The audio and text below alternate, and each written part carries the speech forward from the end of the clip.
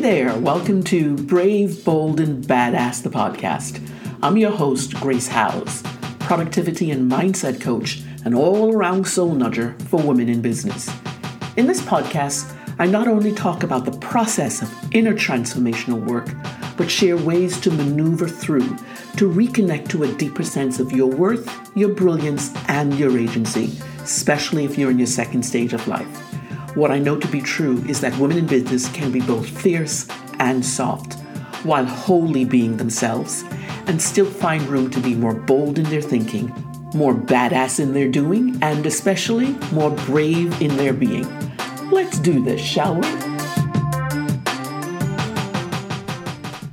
Quite a few times on calls with new clients, when I ask a question about how they're feeling about something, just something they voiced, I can see them struggling, mostly trying to intellectualize their feelings rather than allow their feelings the space to be so it can inform them.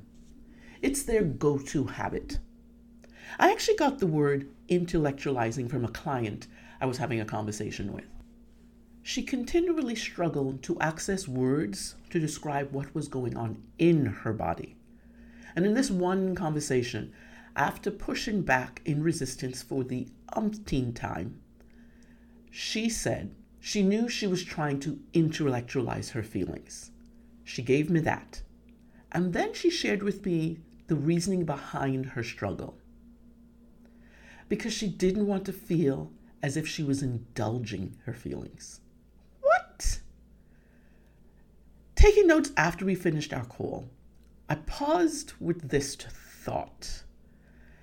That I found it so sad that so many women feel the need to push away being themselves. They push away from being human, really. And from her perspective, number one, it didn't feel good in her body. And number two, she still adhered to the ethos that emotions and business don't mix. So, I have a thought about her two thoughts. Icky feelings won't ever feel good in your body. So yeah, she's right about that.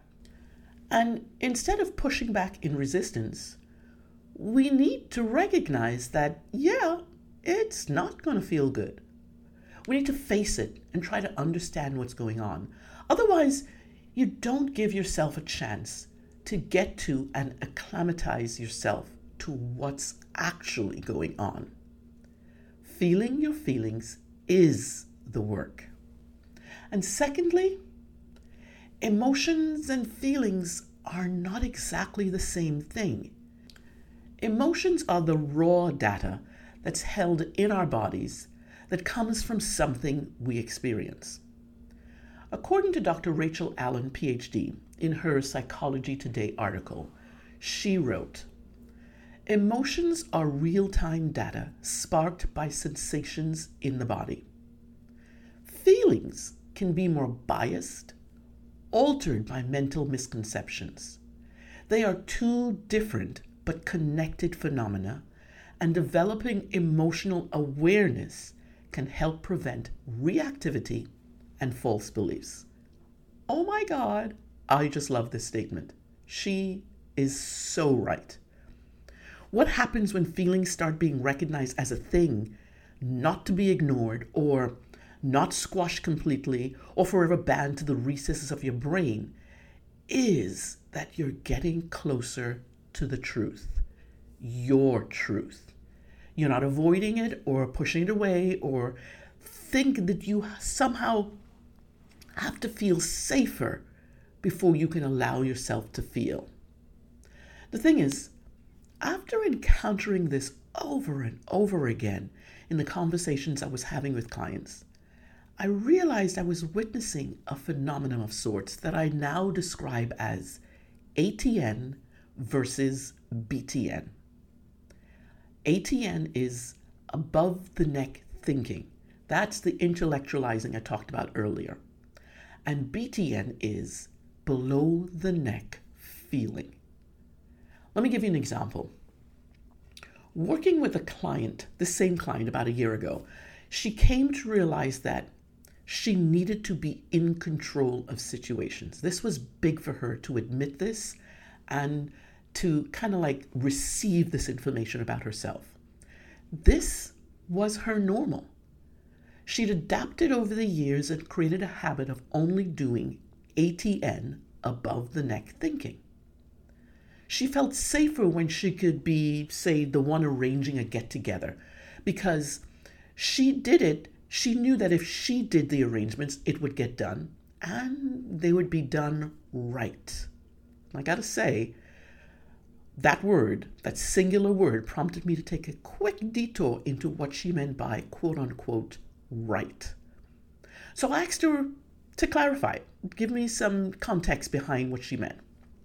And how did it make her feel when she feels things aren't done correctly? Now, she had no problem answering the first question. What does getting something right mean? But oh my goodness, did she struggle trying to describe again the feelings that were coming up in her body, even in that moment. She kept deflecting, or as we now know it to be, intellectualizing her response instead of feeling it. And I kept bringing her back to describe what it felt like when things don't feel right. Above the neck thinking versus below the neck feeling. ATN versus BTN. As a society, we tend to default to just thinking about things and disregarding how we feel. Yet those same feelings that remain in our bodies, whether we choose to experience them as real or not, are so important and imperative through the whole narrative we hold onto that feeds directly into the stories we tell ourselves. I self-describe as a soul nudger, and one of the reasons I use that terminology is because my aim with coaching is not to push a client into a thought, a feeling, or an action that they're not ready for, but to help them open a door or crack open a window to allow them to peek inside and see what's there.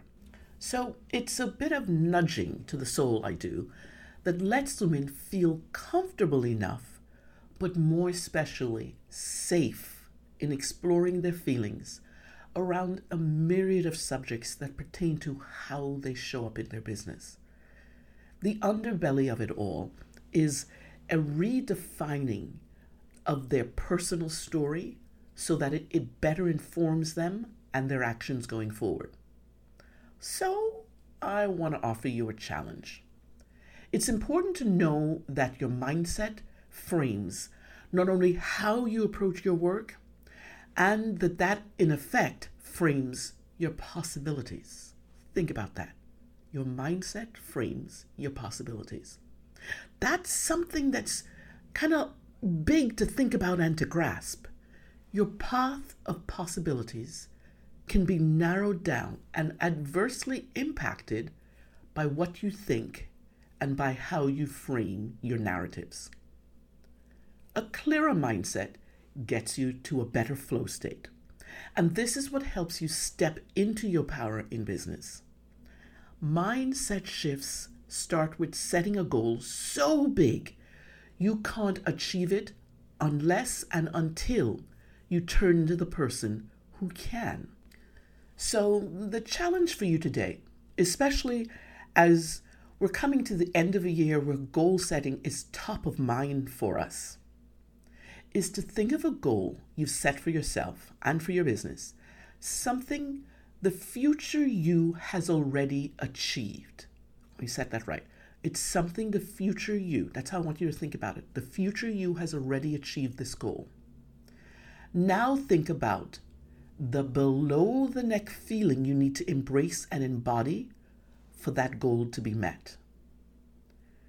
What are you holding on today that defies that happening, that would prevent that from happening?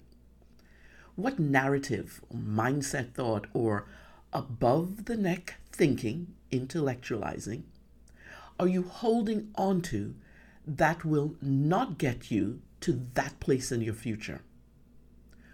Who do you need to be today to get you to that goal being fully realized?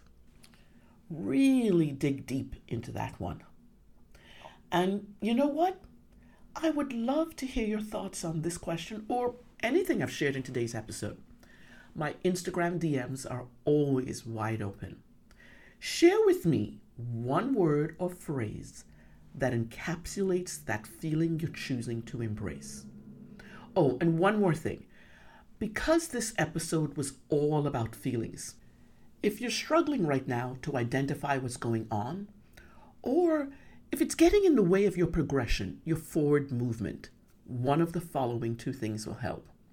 I created a feelings tracker, the same one I use with my clients, that you can download to help you better understand what's happening in your body and target the below the neck feelings you're having. And the second way is to schedule a free 45-minute call with me. We'll take some time to explore what's coming up for you and see how I can help you maneuver through this period. Links to both are in the show notes. Alrighty then. Till next time, be brave, be bold, stay badass.